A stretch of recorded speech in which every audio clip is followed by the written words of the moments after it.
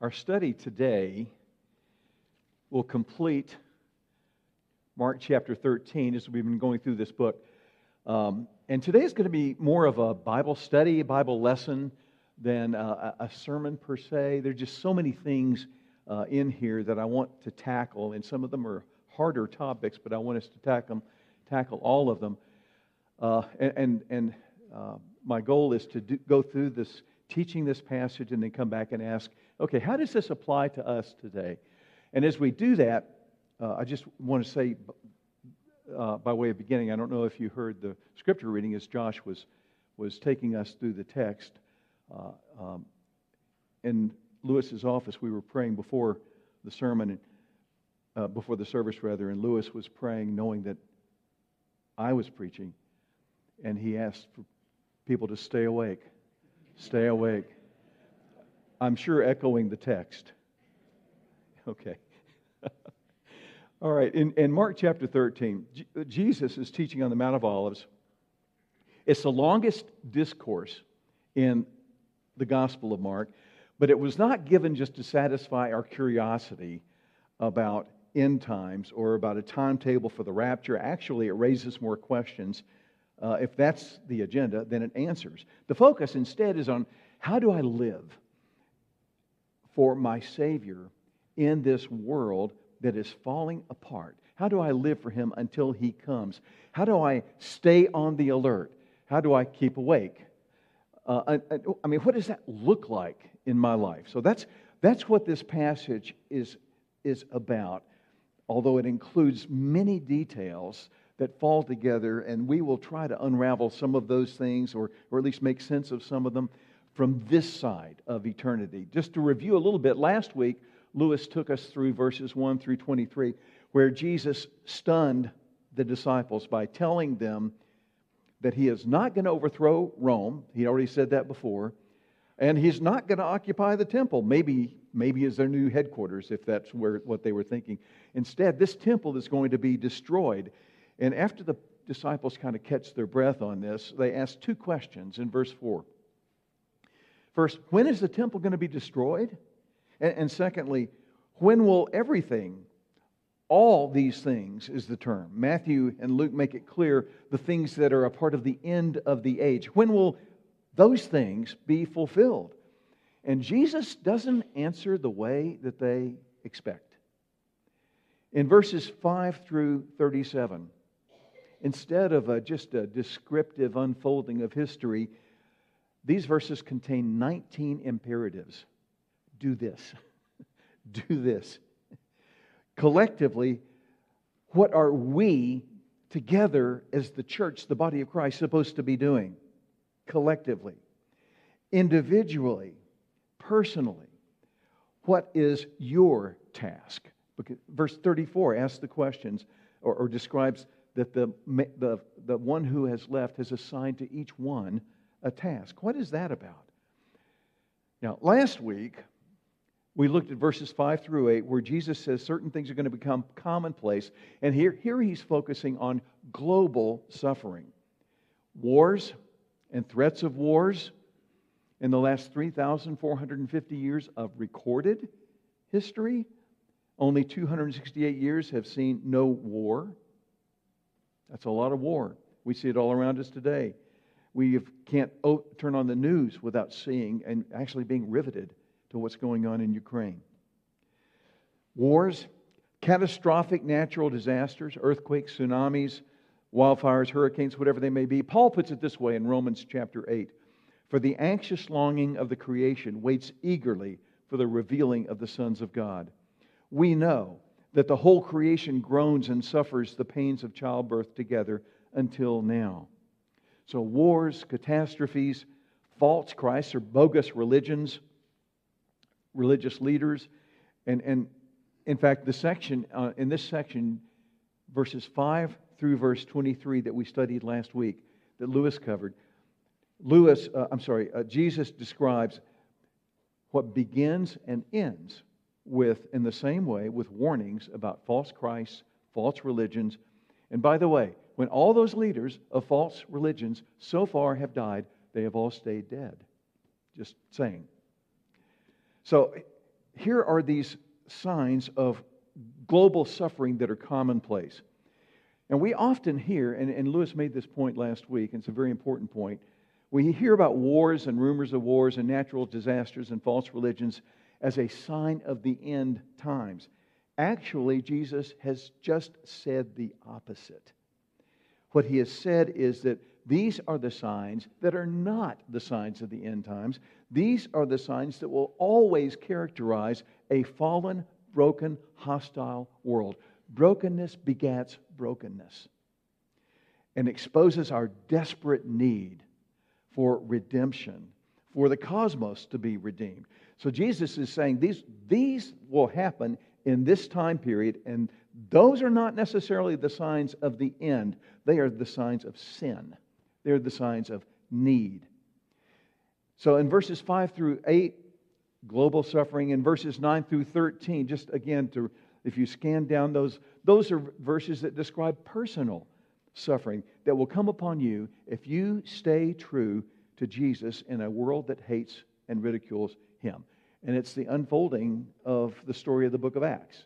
And it's the story that continues until today with the church. In verses 14 through 20, when you see the abomination of desolation, run.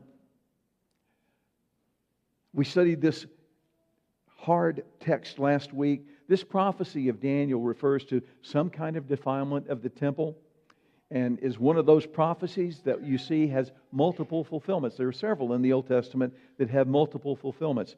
The phrase in verse 14, let the reader understand, in that phrase, the Holy Spirit implies a gap of time in the text. A gap of time that this teaching extends perhaps beyond the lifespan of the hearers to future readers. Do you see that? To future readers. So this prophecy was first fulfilled in 167 BC when Antiochus Epiphanes defiled the temple. Jesus said it's going to happen again. When armies surround Jerusalem, run for the hills. And it did happen again in 70 AD after the deaths of most of the disciples. But Jesus says there will be a fulfillment of this, I believe, yet again, that will precede His second coming, this abomination of desolation that accompanies great tribulation before the coming of the King of Kings. Now, Gary, you might think, aren't you sort of telescoping this prophecy beyond what Daniel meant? No, actually, I think the second coming is exactly what Daniel meant. Last week, Lewis mentioned the prophetic perspective, which I think is very important. When you look at these Old Testament prophecies about the coming Messiah, sometimes there is more than one fulfillment, not in Jesus, but in the things that unfold prior to His coming. Lewis mentioned this, that we in the Old Testament we see the Messiah as a man, the suffering servant, the one who comes to take our sins, the one who dies in our place in Isaiah 53. And in the Psalms, you see it all through there, the fulfillment of the sacrificial system. But you also see the Messiah as a conquering King of Kings. So which one is true? Well, they're both true from the Old Testament perspective. They were both true, but they were just true at different times. So here on the Mount of Olives, was Jesus speaking of the 70 AD fulfillment and the destruction of the temple in Jerusalem, or was He speaking of a future great tribulation and second coming? Both. The disciples stood before both of those events when they heard these words. We stand between these events. We look back on 70 AD. We look forward to the second coming. And one day, we will stand together with the disciples, with all believers of all centuries after these things, and with our Lord look back on them. As 1 Corinthians 13:12 says, now we see through a mirror dimly, but then face to face. Now I know in part. By the way, I think it's important to recognize we know in part. Now I know in part, but then I will know fully, just as I also have been fully known. The details will shift. Imagine this. They'll just shift over, lock in place. And everything will make sense. And we'll look back on it and say, oh, of course. Why didn't I see that? Why didn't the New Testament saints see the double fulfillment of this Messiah in the Old Testament? Well, right now we do see through a glass darkly. But in verses 24 to 26, this is where we begin. And as we begin our new section today, all of that is just kind of building the context for this Bible lesson. Every Bible-believing scholar that I know of agrees that from verse 24 on, Jesus is teaching about the second coming. This is future stuff. He begins with the word but, which is a very strong adversative in the Greek language, which often marks a significant contrast. And I believe that's what it does here, because we're moving centuries forward to answer the question about the second coming. But in those days, after that tribulation, that future defilement that begins the Great Tribulation, just let these Old Testament words and pictures capture your thoughts, because they would have captured the disciples. The sun will be darkened, and the moon will not give its light, and the stars will be falling from heaven. Probably the stars refers to meteors there. We still call them shooting stars. But these will collide with Earth when this happens. So these words are from Isaiah and words from Joel and from some of the other prophets, just sort of collectively blending together and describing the coming day of the Lord. Jesus continues, and the powers that are in the heavens will be shaken, which implies movement in the heavenly realm. What kind of movement? Well, Colossians 1 says this about Jesus. By Him, all things were created. All things have been created through Him and for Him. So creation is by Him, through Him, for Him. And then Colossians says this. In Him, all things hold together. See if this explanation makes sense to you. And by the way, you be like those Bereans, and check out these things for yourself after you get home and say, what was Gary saying about this? Did that make any sense? See if this makes sense.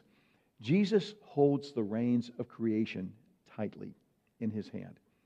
Just before He returns, the Creator kind of loosens the reins of creation. In Genesis 1, Jesus created order and boundaries, and then sin entered the world and brought chaos to paradise, resulting in global suffering that we just read about, resulting in personal suffering that we just read about. This purge here is sort of de-creation. And what will happen in the future is recreation of a new heavens and a new earth. But I'm getting ahead of myself. Look at verse 26. Then they will see the Son of Man coming in clouds with great power and glory. I'm going to ask you to turn in your Bibles to Daniel chapter 7. And as you're turning there, I'm going to describe a little bit of the context. There is a great court scene going on in Daniel chapter 7. God is the judge, and He has just decreed in favor of His chosen people, Israel, against various beastly governments that will unfold in history. These other would-be rulers and would-be kingdoms are pictured like animals before Him. A lion with eagle's wings, a bear, a leopard with 4 bird wings and 4 heads, and then this hideous beast that's so composite that it's really indescribable.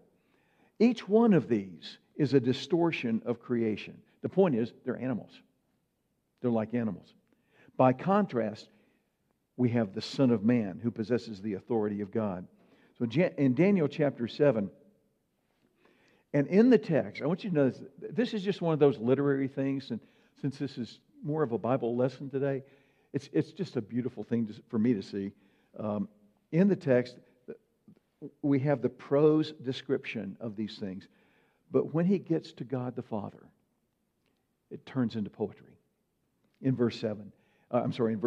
It may be that your Bibles mark these verses off as poetry. In verses 9 and 10, we have this poetic description. I kept looking until thrones were set up, and the Ancient of Days took his seat. His vesture was like white snow, the hair of his head like pure wool. His throne was ablaze with flames. Its wheels were a burning fire. A river of fire was flowing and coming out from him. Thousands upon thousands were attending him. Myriads upon myriads were standing before him. The court sat, and the books were opened. And then it goes back into prose again and describes the beast, the beast and their dominion, and how that was taken away. And then we reach verse 13. And it goes back into poetry again. Back into poetry, describing the Son of Man. And I kept looking in the night visions, and behold, with the clouds of heaven, one like a Son of Man was coming. He came up to the Ancient of Days and was presented before him.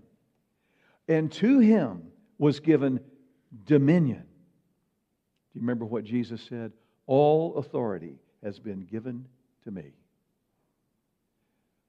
Therefore, as you are going, make disciples.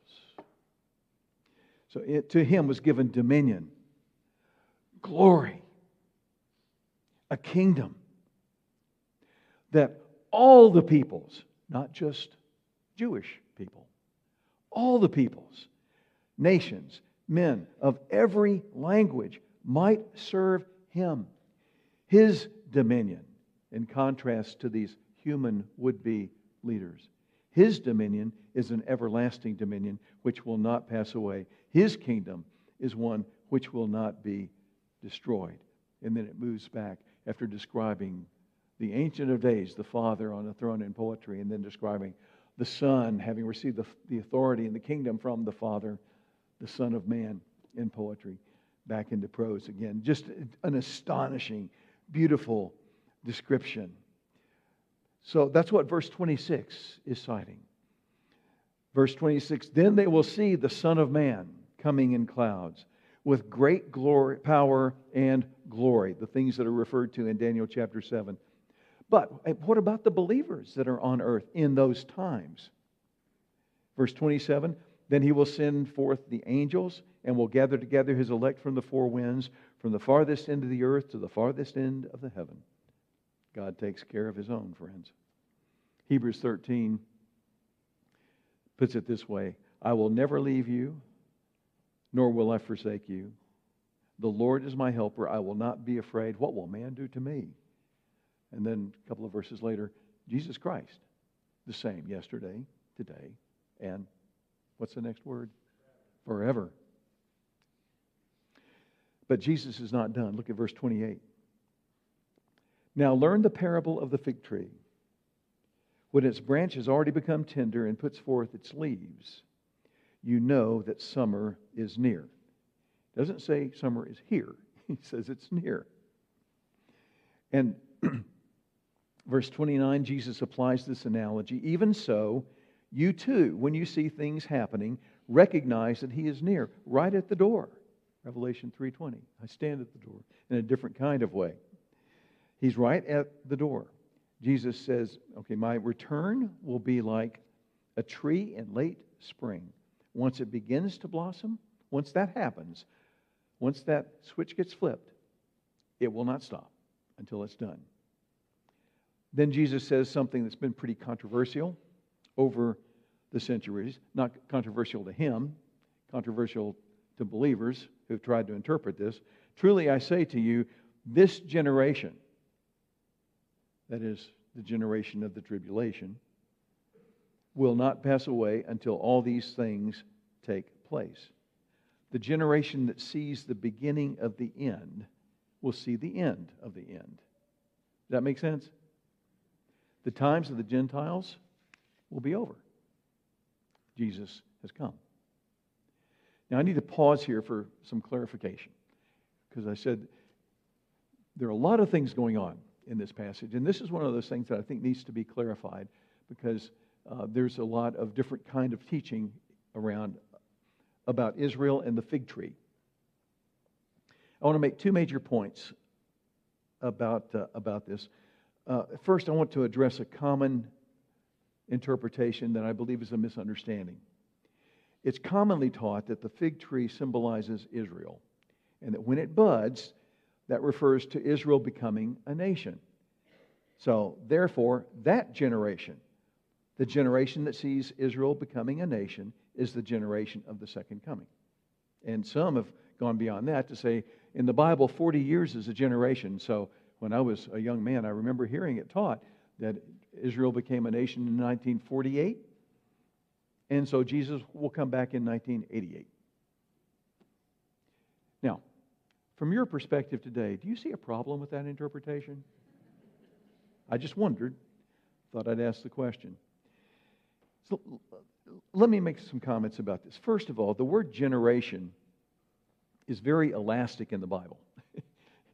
It can refer to ethnic groups, and it can also refer to time spans that are much longer than 40 years. Secondly, the fig tree is not commonly used in the Bible as a symbol of Israel. It's just not.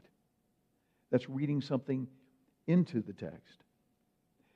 Third, Luke, in the parallel passage, mentions a bit more detail. Jesus says, notice the fig tree and all the trees when they bud. So he's not focusing this as specifically as some have interpreted it. There are many trees in Israel that are evergreens, but here Jesus is talking about deciduous trees. And if you're thinking, wow, Gary knows stuff, I had to look that up. Okay? Deciduous trees, and the most common of those in Israel was the fig tree. But Jesus' point is, in the fall, it loses its leaves. Deciduous trees lose their leaves, and then the sap comes on up over time as the seasons pass, and then the sap, and then they blossom again, and they have that annual cycle. And the fig tree is one of those. And the point is, once that happens, the end will be inevitable. It will blossom. That will happen. Once that tribulation occurs, the end then will be near. Actually, it's a comfort here. It speaks about our hope that, as I mentioned before, the generation that sees the beginning of the end will see the end of the end. But in the meantime, God is in charge. There is hope. And in this time of suffering, in this time even of great tribulation, in this broken and lost world, Jesus is coming. Now, having said that, I said I was going to talk a little bit about Israel and the fig tree. That's the fig tree part. Having said that, it is true that Israel as a nation definitely plays a role in the second coming. I find it fascinating that Israel did cease to be a nation in 70 A.D., and everybody who looked at, for example, Israel through the book of Revelation and other passages thought that all those things about Israel's future must be figurative, because there is no nation of Israel through the centuries until 48 A.D. when they became a nation again, and you could look at those and say, oh, maybe it is literal. Maybe that is referring to them. In Romans 11:25, Paul says this, a partial hardening has happened to Israel until the fullness of the Gentiles has come in. Did you hear that? In the parallel, Luke's parallel to the Olivet Discourse, in the Gospel of Luke, this time period that we're reading about right now and studying in Mark, Luke calls the times of the Gentiles. Now, if you look kind of at the significance and the proportion of the unfolding of history, in the first century, Israel to the Roman Empire was like a gnat on an elephant's skin.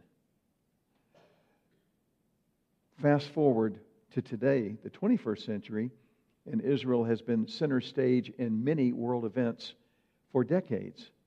So, Gary, are we in the end times? I don't know, and I'm in good company. That's a verse that's yet coming. Back to our text, verse 31. How you doing? You hanging in there okay with? All right. We'll keep in this study. Heaven and earth will pass away, but my words will not pass away. I can't move past that statement without having us just think about that. Who is the Creator? Scripture tells us very clearly it's God the Son who is the agent of creation. That's the passages I just read to you from the book of Colossians. All the things that will happen to creation, all those things that are just described, that Jesus just described, will happen to the heavens that He created, to the earth that He created. It'll pass away. That'll pass away. They will pass away. But my words are more certain than the universe. They are eternal. Now, this statement is stunningly arrogant, unless it's true.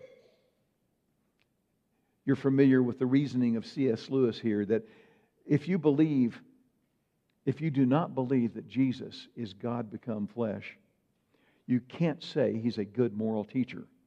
His claims don't allow us that option. If He isn't God, He is an egomaniac.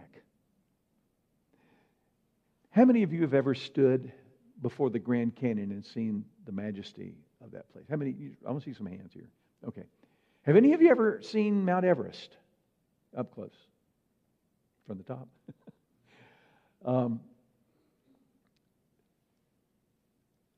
There are some amazing sights, some beautiful pictures of majesty. I mean, how many of you have you seen some of the pictures from the Hubble telescope? The majesty of the universe? I think we've probably all seen those at times.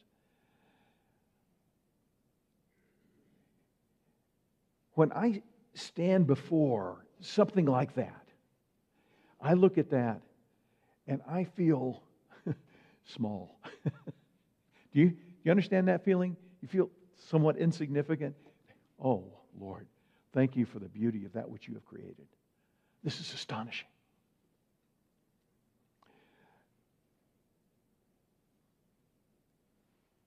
But if the universe could speak, I'm going to little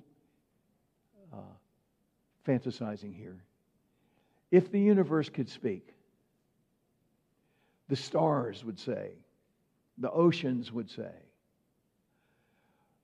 oh, we just heard the Sermon on the Mount, and we feel small.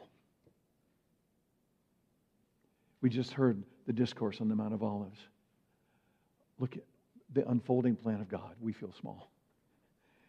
All those things will pass away, but Jesus' word is stable and lasting, more so than the creation itself. By the way, what do you have in your hand? His word.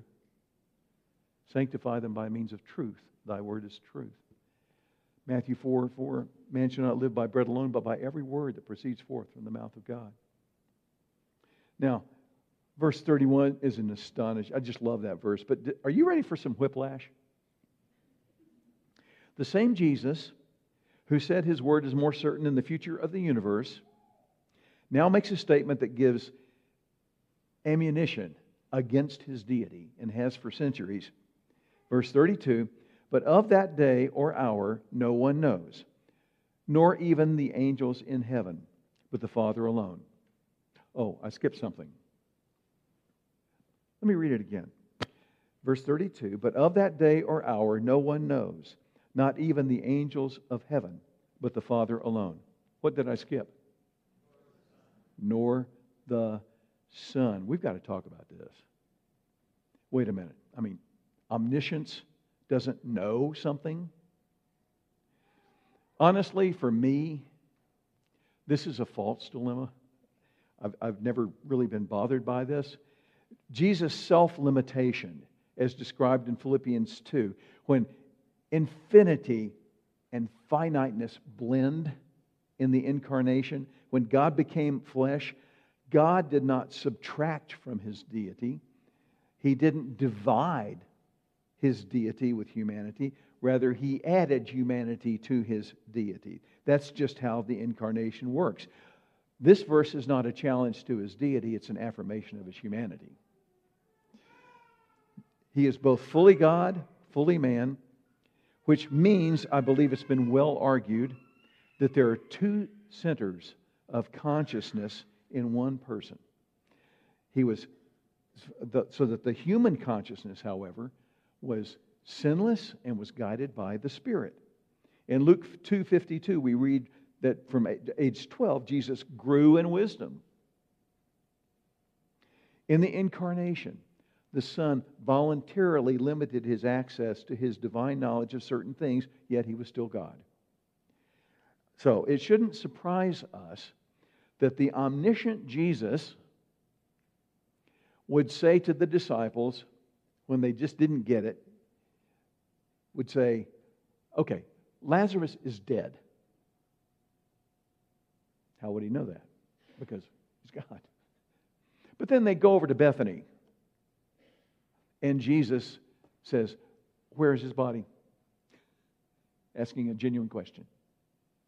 So, in Mark chapter 2, it shouldn't surprise us when we see the omnipotent Jesus as God forgiving sins. And then a few verses later, he becomes tired. Jesus is truly God and truly human. That's the biblical view. It's what the church has taught from Acts 2 and beyond.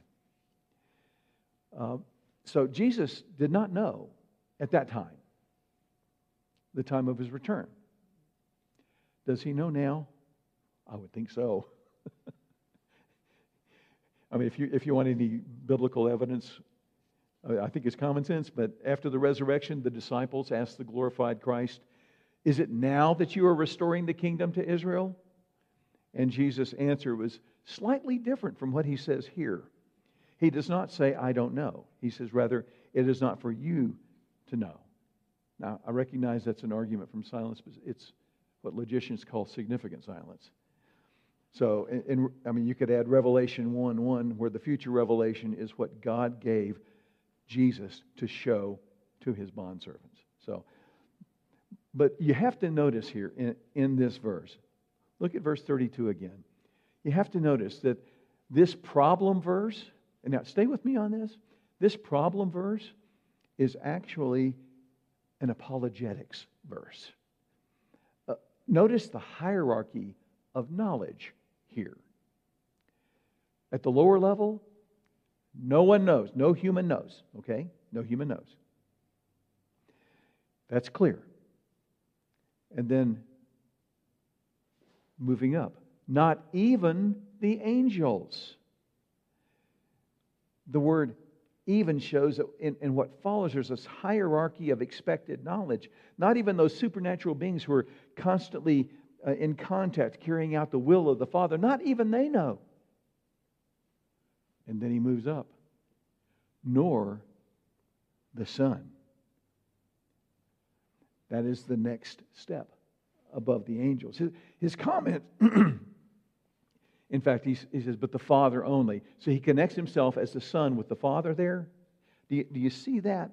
He is saying, I am the Son of the Father who is God. By the way, this is the argument of Hebrews chapter 1. Jesus is greater than the angels, and the angels worship him. Why? Because he is God. So, what does Jesus' word, which will not pass away, tell us about how to live until this universe does pass away? Well, every exhortation in Jesus' last analogy, starting with verse 33, is a call for watchfulness, for vigilance, for wake up. Verse 33, take heed, keep on the alert, for you do not know when the appointed time will come. It's like a man going away on a journey who, upon leaving his house and putting his slaves in charge, assigned to each one a task, his task. Also commanded the doorkeeper to stay on the alert. Therefore, be on the alert, for you do not know when the master of the house is coming, whether in the evening or at midnight or when the rooster crows or in the morning. Those are the 4 watches of the night, folks. You don't know when he's coming. In case he should come suddenly and find you asleep. What I say to you, I say to all, be on the alert. And I want you to notice the shift in verse 3 It's the four disciples, Peter, Andrew, James, and John.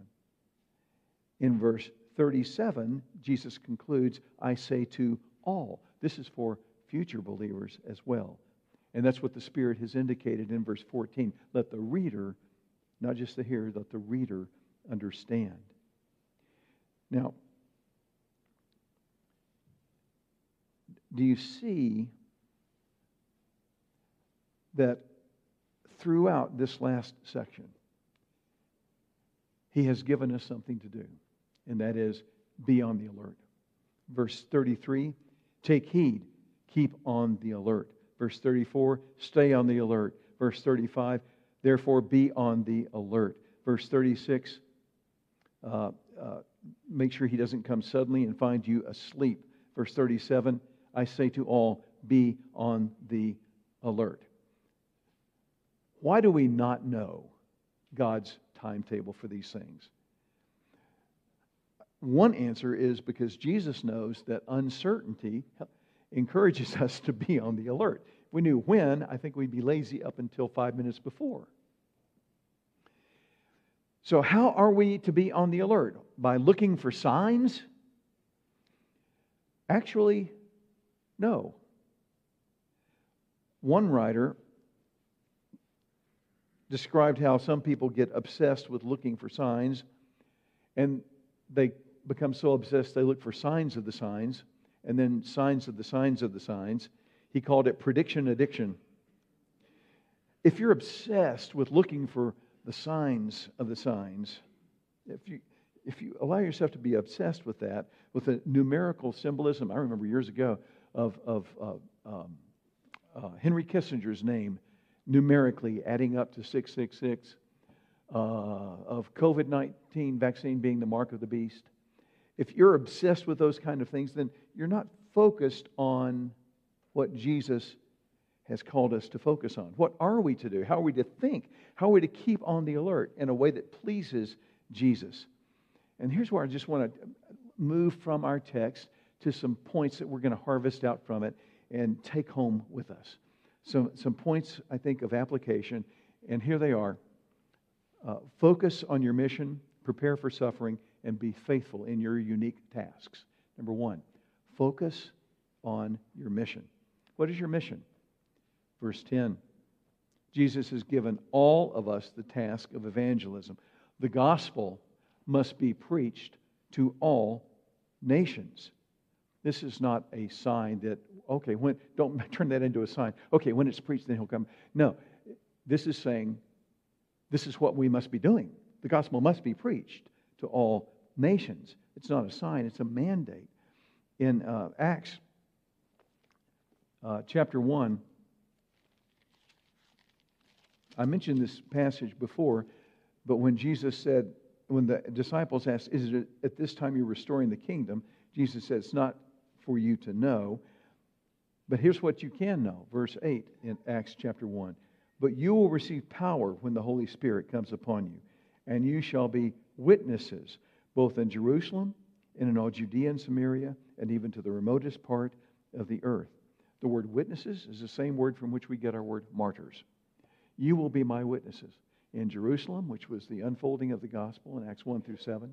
In Judea and Samaria, you move from a city to regions, which was the unfolding of the gospel in Acts 8 through 12. And to the uttermost part of the earth. Acts chapter 13 begins the first missionary journey. And this is this is the spread of the gospel that we are to engage in. And what I'm saying is the mission for first century believers is the same as the mission for 21st century believers. We are to share the gospel, the good news, with people around us who are living in the midst of this world that is broken and sinful and awaits redemption. We have the answer that people need. And it doesn't generate from us.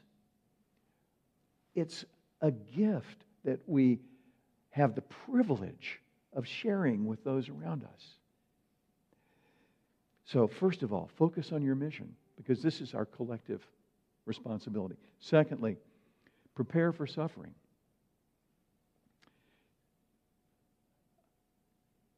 throughout Scripture, this is the lot of the people of God in this, again, broken and fallen world. Everyone suffers. And if you are wanting to live a life that is faithful to Jesus, then you will suffer more from that hostility that the world has. Don't let it catch you off guard. From the eternal perspective, this world is not your home. This world is not your home. Sometimes I think we feel like this is the main story, and when Jesus comes back, it's going to be the epilogue. No. We are living in the prologue. The story begins when the Son returns. So prepare for suffering. Don't get too cozy. And by the way, this ties back in the first point in sharing the gospel, because suffering is just the air that the need for the gospel breathes. The third point, be faithful to your unique tasks. And I take this from verse 34, where we read, it's like a man away on a journey who, upon leaving his house and putting his slaves in charge, assigning to each one his task. Why does Jesus include the phrase assigning to each one his task? I don't want to read too much into that, but there's no reason to include that phrase unless he may be communicating something akin to Colossians chapter 3, verses 23 and 24. Whatever you do, do your work heartily as for the Lord rather than for men, knowing that from the Lord you will receive the reward of the inheritance. It is the Lord Christ whom you serve. Whatever you do, your vocation, your family, your relationships, let's expand your eating, your exercising, your listening to music, watching TV, reading, playing horse with the kids. You're always the horse, wrestling with them. From God's perspective, all of those things are a part of the unique tasks that are in the circle which providentially God has placed before you. They are the things in which you are to think, this is for the Lord. I play with my children in a way that pleases the Lord from the eternal. And I know that we don't always think that way, but I think we need to be training our minds so that we do. Be faithful in your unique tasks. I'm always a little bit taken aback when I read in 1 Corinthians 15 about the resurrection at the end, where Paul talks about our bodies being raised in the final day, when the final resurrection. And then he concludes the whole chapter by switching gears and says, therefore, make sure that you're always abounding in the work of the Lord. Right here, right now, in the unique tasks that God has given to you. So, what I'm pulling together from this chapter and from the eternal perspective is this is just simply living in light of eternity. It's spiritual growth 101, right? Becoming more like Jesus as you anticipate the day when faith becomes sight, and we shall see Him as He is, without compromising, without living in sin, staying faithful to Him. This is how you keep on the alert. This is how you stay awake. This is how you please Him, so that the focus of your life is not going to be on wealth or power or acclaim or your appearance or your toys or the ways that other people perceive you on Facebook. None of that stuff matters. If Jesus were to return right now, would you be happy with the life that you were living? If Jesus were to return right now, would you be happy with the life that you're living? If not, what are you going to do about it? I love the fact that when we sin, He forgives when we confess our sins and cleanses us from all unrighteousness. That is His promise. But how does He want us to live? Well, He wants us to focus on Him. He wants us to engage in the tasks that He has called us to be prepared for suffering, to share the gospel, live out the gospel in the circles that we inhabit. Now, if there's someone here who is not yet a Christian, maybe you have questions about the things that we've been talking about today, and I'd love to talk with you after the service. But I do want to say this. The gospel itself that we are to share with those around us, we want to share with you. The gospel itself is clear.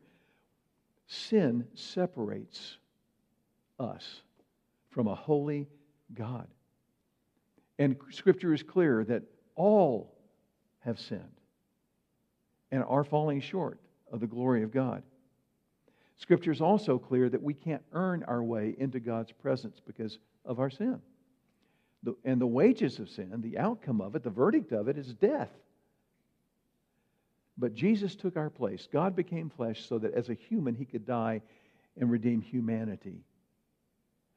And as a result of that, while the wages of sin is death, the free gift, not earned, given of God, is eternal life in Jesus Christ our Lord. What do you do with the gift? You receive it. But this is a gift to be received with empty hands. By grace you're saved through faith. And that not of yourselves, not as a result of works, lest any man should boast. So whoever believes in Him will not perish, but has everlasting life. If you're here today and you don't find yourself at that point yet, you're thinking about the gospel, I want to challenge you. I want to challenge you to begin reading Scripture and to begin with the Gospel of John. And I want you to pray, and here's my challenge. As you read the Gospel of John, ask God, if all of this is true, show me. God, show me Jesus.